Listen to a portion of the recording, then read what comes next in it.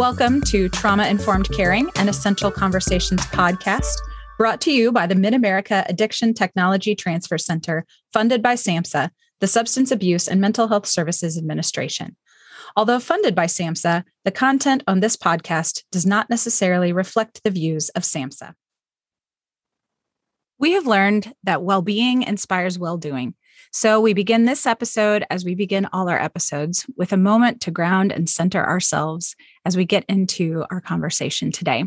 So I invite you, whatever you're doing, if you're able to stop for a moment, take your attention away from whatever it is that you had your attention on, and take a breath. And we've invited one of our guests today, Juan, to lead us in a brief grounding exercise. Thank you, Andrea. I will take you through 5 senses to help remind you of the present. It's named 5, 4, 3, 2, 1.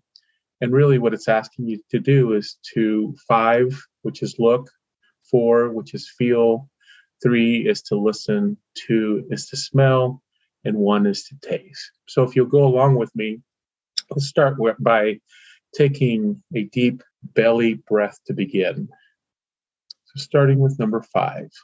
Look around for 5 things that you can see and say them out loud.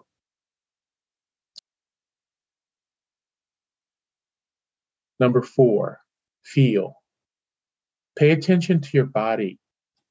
Think of 4 things that you can feel and say them out loud.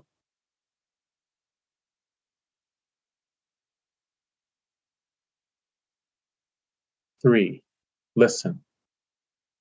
Listen for 3 sounds. It could be the sound of traffic outside. Say the 3 things out loud. Number 2, smell. Say 2 things that you can smell, like bacon. And number 1, taste. Say 1 thing you can taste. It may be the toothpaste from brushing your teeth this morning, or the mint from the after lunch that you had. If you can't taste anything, then say your favorite thing to taste. Take another deep belly breath to end here. And thank you so much for joining me in 5, 4, 3, 2, 1. Thank you, Juan. I'm Andrea Dalton. And I'm Roxanne Pendleton. And this is Trauma Informed Caring.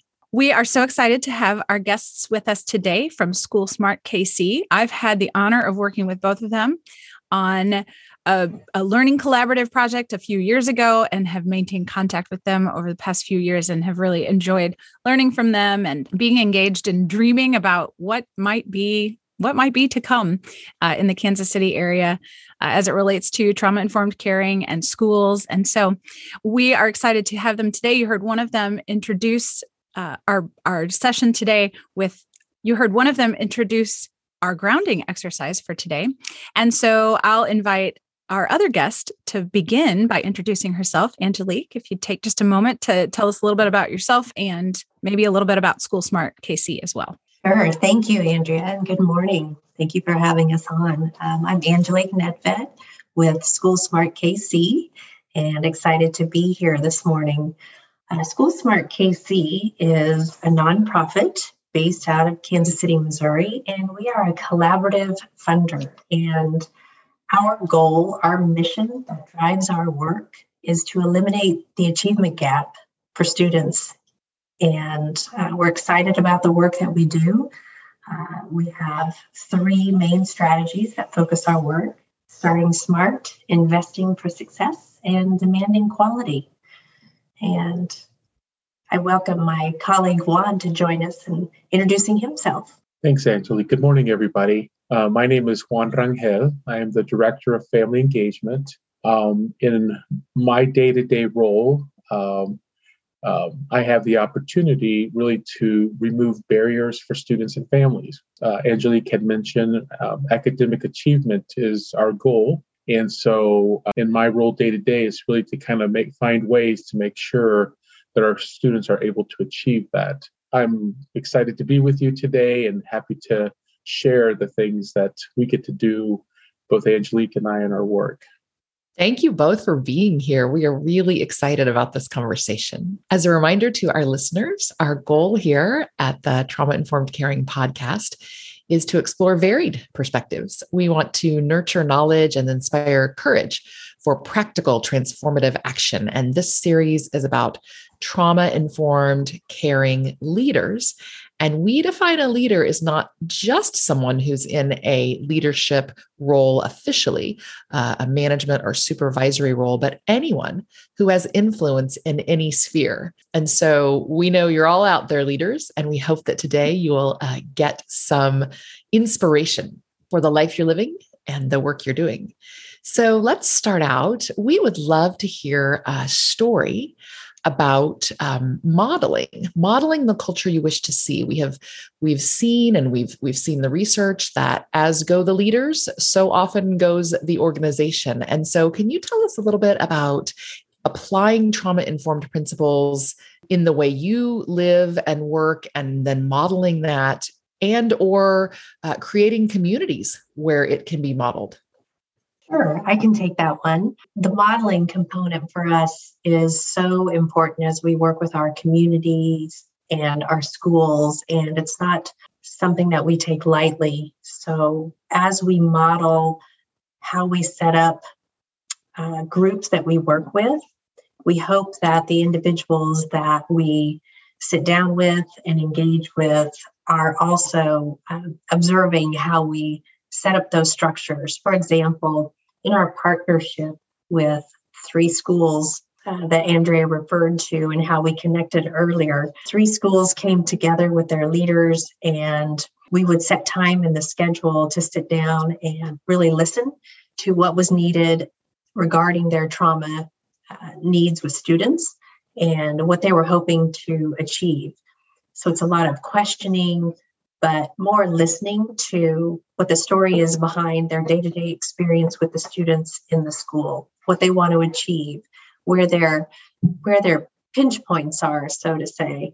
But then also helping them set up those structures with even calendaring some time to preserve, and then sticking to those times to come together and giving people the opportunity to share. I think sometimes when we don't take a mindful step to put those dates in our calendar and preserve that space to have the conversation, it can feel like it's building up inside of us and we're not going to have an opportunity to share that out. And as we worked with the school leaders, they were able to express gratitude. We appreciate the time coming together and thinking about how we can address their needs. So I think a simple modeling strategy of calendaring it and protecting the time really gave our leaders and our participating schools the space to share what their needs were. Angelique, that is a fantastic example. So you first showed them how to do it by doing it with them, and then you coached them through doing it and setting it up. And I'm wondering, did you get any surprise or any feedback about teaching that it is a best practice or a trauma-informed practice to actually schedule time for listening? I think about all the things that might be on a leader's list, right? All the kind of tasks that they have to get done in any given day. And I'm thinking, was it even in their realm of, oh, this is a valuable thing? Tell us a little bit about how the leaders reacted to that. Great question. I don't believe we actually had that highlighted as an area that we were going to purposely and specifically model or come to the realization that how important it was. It felt as a happy accident. And as we were continuing to schedule and project into the future, those preserved times and calendars or dates in the calendar, it was a revelation as we continued to meet and leaders would share, I feel so fulfilled walking away from the meeting because we had the preserved time and it wasn't a scramble to look for something in the calendar that would work for everybody. So again, back to that happy accident and a learning for all of us as we came out of that as a characteristic or an item to preserve moving forward as we continue to grow in the space and further the partnership, not take those small details lightly. Yeah, it makes me think about what we've learned in the field of trauma-informed caring, that everything is about relationships, that healing occurs in relationships, creating a sense of safety occurs in relationships, building trust occurs in relationships. It's like such a strange concept to literally schedule time for relationship building. And yet when you look at the brain science, you think about how the stress response is soothed when we feel safe, and we can then utilize the front part of our brain, for our executive function. Then it seems that being in a safe relationship might be one of the number one priorities of leaders, so that people around them can function well. I would agree with that. And speaking with my leadership hat on as a former school principal and district administrator, we don't have enough of those spaces to feel safe. And I remember distinctly a comment coming from one of the school leaders at the end of a session. She mentioned that it feels so good to know that somebody else shares this space with me. I feel alone sometimes when I'm in my building, and I feel like I'm the only one who's experiencing these situations and these opportunities and challenges. So I appreciate your comment about that. It is an area that we can continue to grow in to support our leaders. One of the other revelations, and I think I'll just kind of build on what Angelique said, was that we went in with the idea of our students and families in mind to help support them through trauma-informed care through a school alliance. And what we learned is that it wasn't just about the families and students, that the teachers and the school leaders realized that they themselves needed to go through this process themselves. They needed to learn to take care of themselves, how to be able to talk with themselves, give themselves that space. It's kind of like that example when you go on a plane, they always talk about putting your mask on first before putting it on a child. Well, I think our teachers felt the same way. They needed to go through their own taking care of themselves before they could take care of the children that they were taking care of through the course of the day. And so, and that was a big revelation. We had a lot of response from our teachers saying, we needed this first before we could help our students and families go through this themselves. Yeah, I remember some of those conversations, having been part of a few of them, and just the ways that I think we don't always recognize our role in the community that we're in those intersections that we have with, in whatever role we're in, whether we're, an educator with the students and the families or with each other. And I'm thinking too, just about how stressful the school environment is oftentimes for educators, because, like Angelique said, like there's not always time, or there's not always people that you can directly relate to, because what you're doing maybe is unique in that building. And some of those structures and things that we have in place just contribute to burnout and exhaustion and people leaving the field. And we see that in healthcare too. We're seeing that in lots of areas now. I mean, the stress of the pandemic, of course, has layered on even more of that, I think. So just curious if either of you have a comment maybe to add about that too. Well, one of the things that, I would bring up would be, you go in and do professional development, it's with one school. In this alliance of 3 schools, what we started learning as well was that as different schools were talking with each other, they started kind of saying, oh, I have that too in my school. That problem exists here. And so they were able to share in the experience. They weren't working just in silos. They were sharing experiences through 3 schools. So, and that kind of opened it up to be able to kind of bring that issue out in front and talk about it as a group, and not just hold it in as one school or one person going through that. Juan, I love that you did that. And I think our listeners might like to hear more about the idea of having a community moving through this together, the idea of a learning community or a learning collaborative, where in your case, it was 3 schools, right, who were implementing these concepts and principles. Tell us how did that, either in addition to what you've just shared, how did it support the work? Did it speed it up? Did it change it in some fundamental way? What is the benefit, or was there any challenge of having a learning community working on these things together? Angelique, you want to take that? I think the benefit came from multiple ideas in the space, multiple experiences. And the individuals who would be part of our different meetings, whether it was leaders or teacher leaders or whole staff, or even times with individual supports like Andrea, hearing the multiple experiences, similar in nature, but just a different set of characteristics, I think helped the leaders grow, the individuals participating to hear how other peers, other colleagues still in a school setting or still with families were adjusting. And that continues to grow your network of ideas and how to respond. And I also think it builds community. Again, back to an earlier comment, when you hear how others are experiencing similar situations, it doesn't feel so lonely to you. And it strengthens a bond almost as a, yes, we've gone through this too. How can I learn from you? And how did you respond? And I think the education profession in general is good at listening to each other and absorbing and taking that in, growing then almost like their toolbox of ideas and how to respond. Yeah, I think that's really great. I feel like that's kind of a shift too, in some ways, because I think about, how schools, there's always like rivalry, like who's better at whatever it is, whether it's sports or academics or a speech team or drama. We have all these competitions and we're always trying to find out who's the best at things. And, what I'm hearing you say is like, when we can build those connections, like we're all better. And like how incredible that is as a perspective for, growth for our future, for those little biddies that are coming in the door that don't have any idea about all that stuff yet. I would say that really was a result, a kind of result that came out of this process, a year-long process. You had 3 schools saying, hey, what if?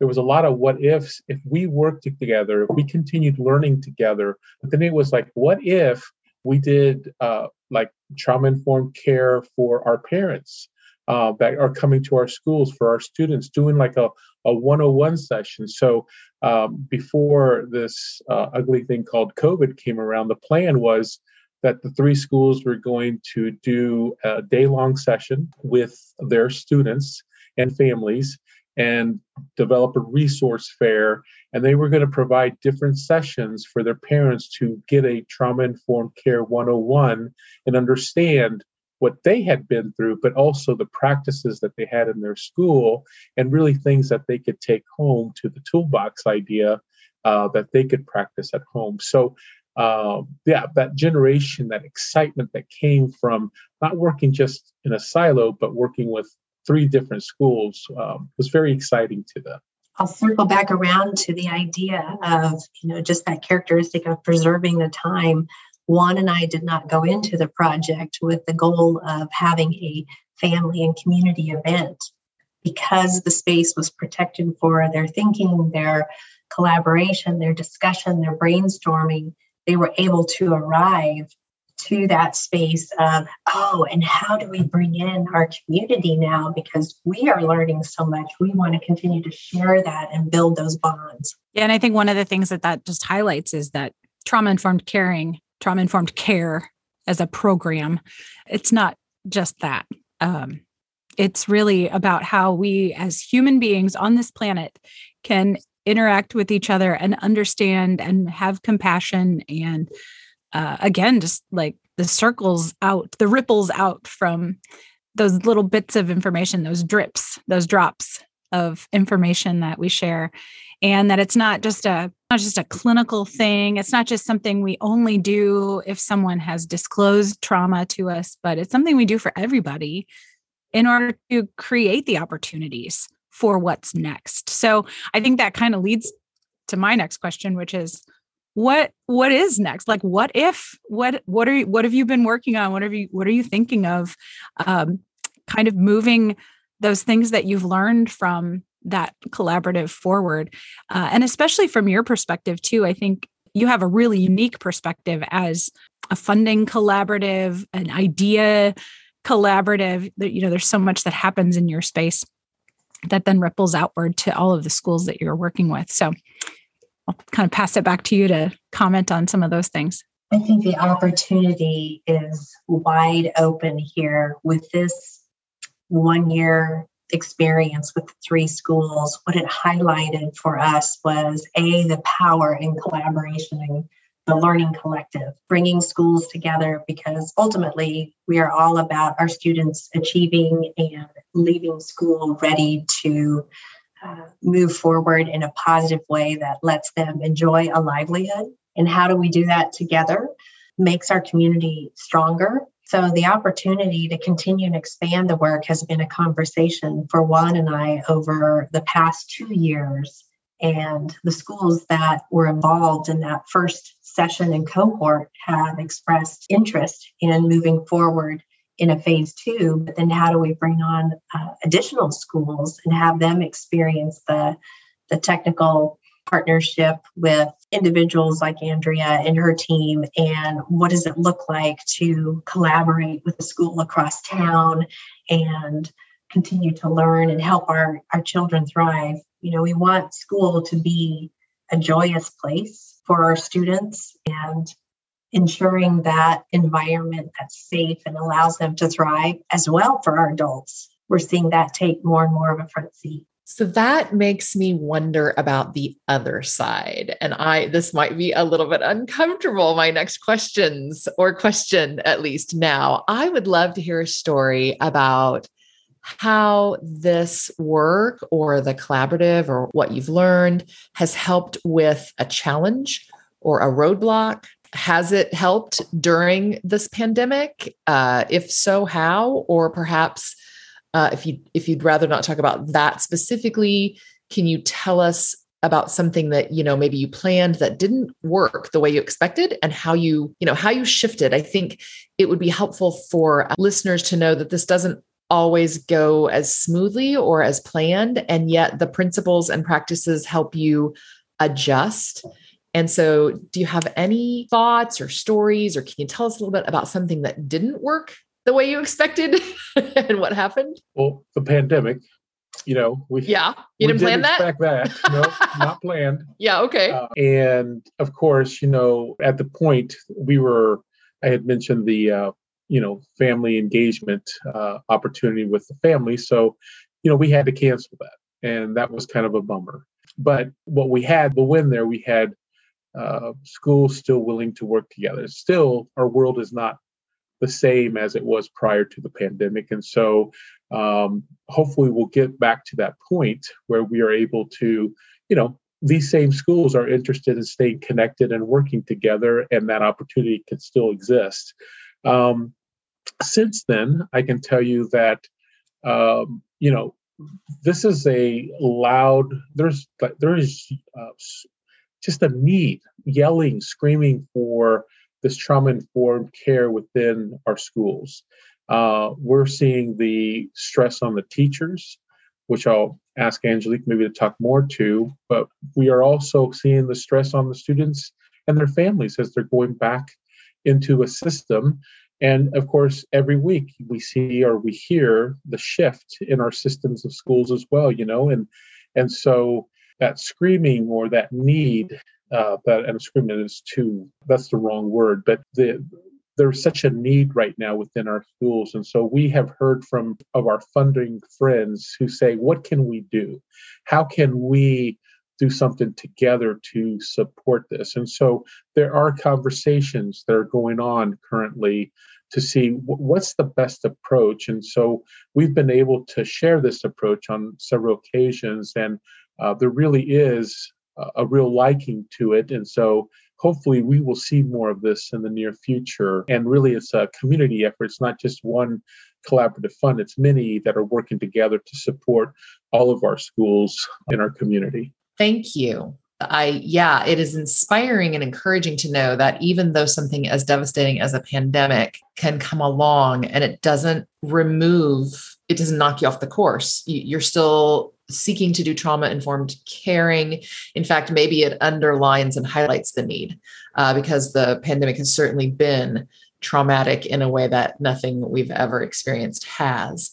I wonder, have you had any resistance? I think the balance that I would encourage us to keep in mind and to have our community understand is that as school systems and as educators, we care deeply about academics, but we also care deeply about the social, emotional state, mental health, physical health of our students, and helping the community understand that if we have children, our youth, our students who are not in a safe place socially and emotionally, academics can't even be approached.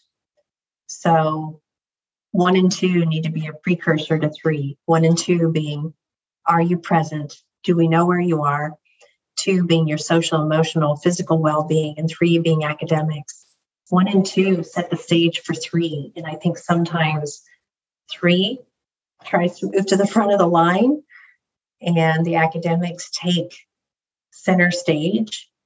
But let's all give each other some grace and remember the health and well-being of each other before we demand too much out of the academics. Yeah, because ultimately, what we know about what stress and trauma does to our health throughout the lifespan, like if we're not taking time to address that in very early ages, we're talking about like reducing lifespan, right? And like chronic health issues and things like that later on in life that, at that point, multiplication and division may not be that important anymore. Not that it's not important, because clearly we need those skills to navigate our lives and our systems and employment and those kinds of things.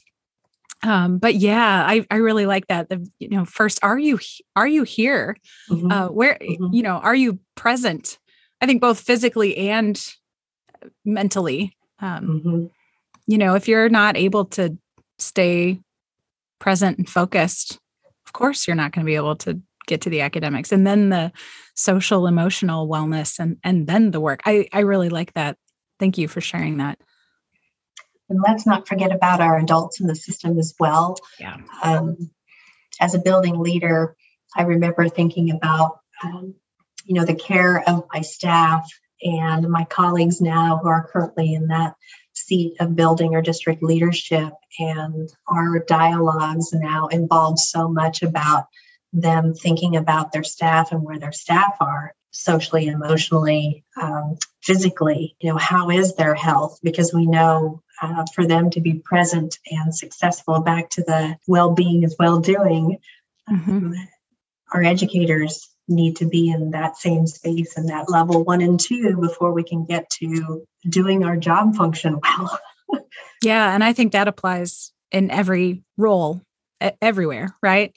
We're all going to function better in whatever job we have in those responsibilities, whether they're like paid roles or volunteer roles or roles that are part of our lives. Parenting comes to mind for me, as it often does, because that is a really important role that I have, that many people also have. And we can't do well if we are not completely well. And we can for a while, right?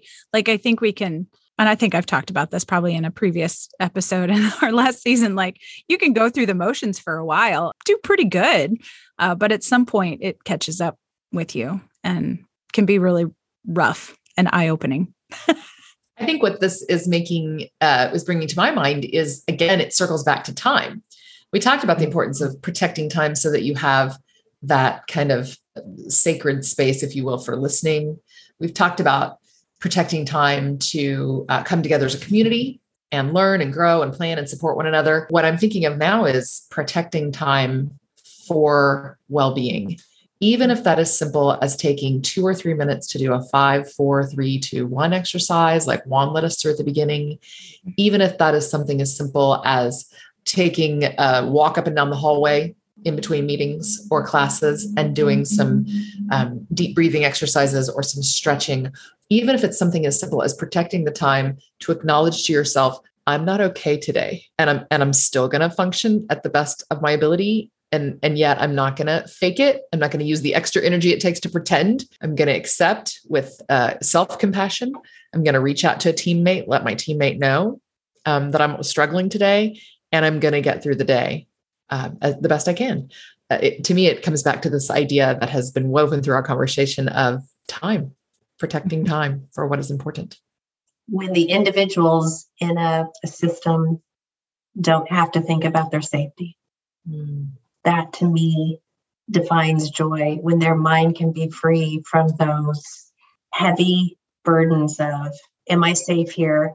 Am I loved? And even more basic, am I hungry? Am I warm? Am I dry? Mm-hmm.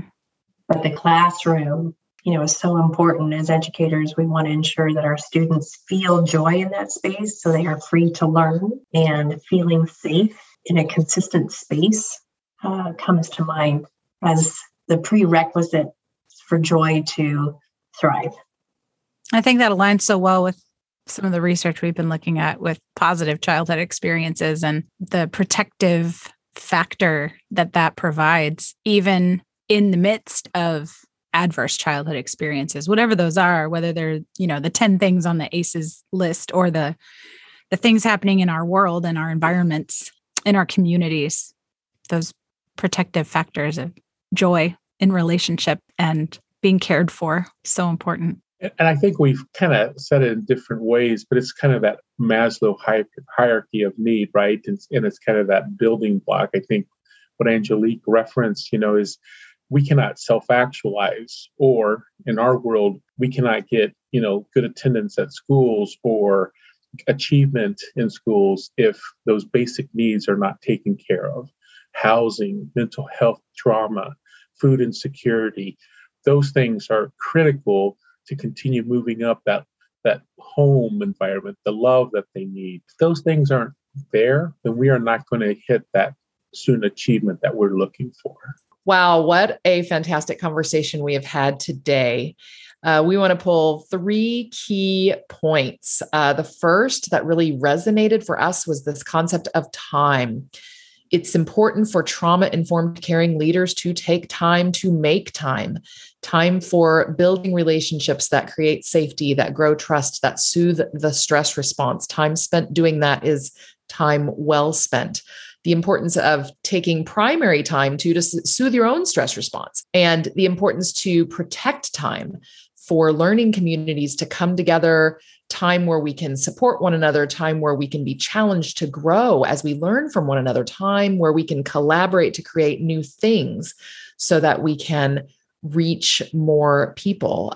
Just the whole concept of intentionally making time, taking time, and protecting time. And then the second concept we want to highlight today is joy, and valuing joy as an important component of life, really, and also of our schools, of our educational systems. And when we take the time, I would say, to infuse joy, to ensure joy for our children and for our colleagues, for our communities, that is protective against the really challenging outcomes and impacts of trauma and stress. So wherever we can, even in the midst of really difficult circumstances, how do we define joy? How do we find joy? How do we create joy? How do we highlight joy? Yeah. And then the third thing is about what's most important. And the first most important thing is, are you here? Are you present? And the second is, are you socially, emotionally, and physically okay? And then we get to even be able to engage with the third, which is the work, whether it's academic work, whether it's professional work, whether it's work in any context. First, are you here and present? Second, are you okay? And then third, the work. So we thank our guests today, Angelique and Juan. It's been a pleasure to spend this time with you. Thank you so much. Real pleasure. And we invite our listeners to learn more about the Mid-America ATTC on our website. You can also see our previous episodes of Trauma-Informed Caring there. And we invite you also to check out our virtual room of refuge, where you can find a variety of support for your own well-being, access to our YouTube channel, and you can also subscribe to our newsletter, Conscious Connections, there. Thanks for joining us. It is our hope that where you work and where you live, This podcast will offer you practical support for the practice of trauma-informed caring.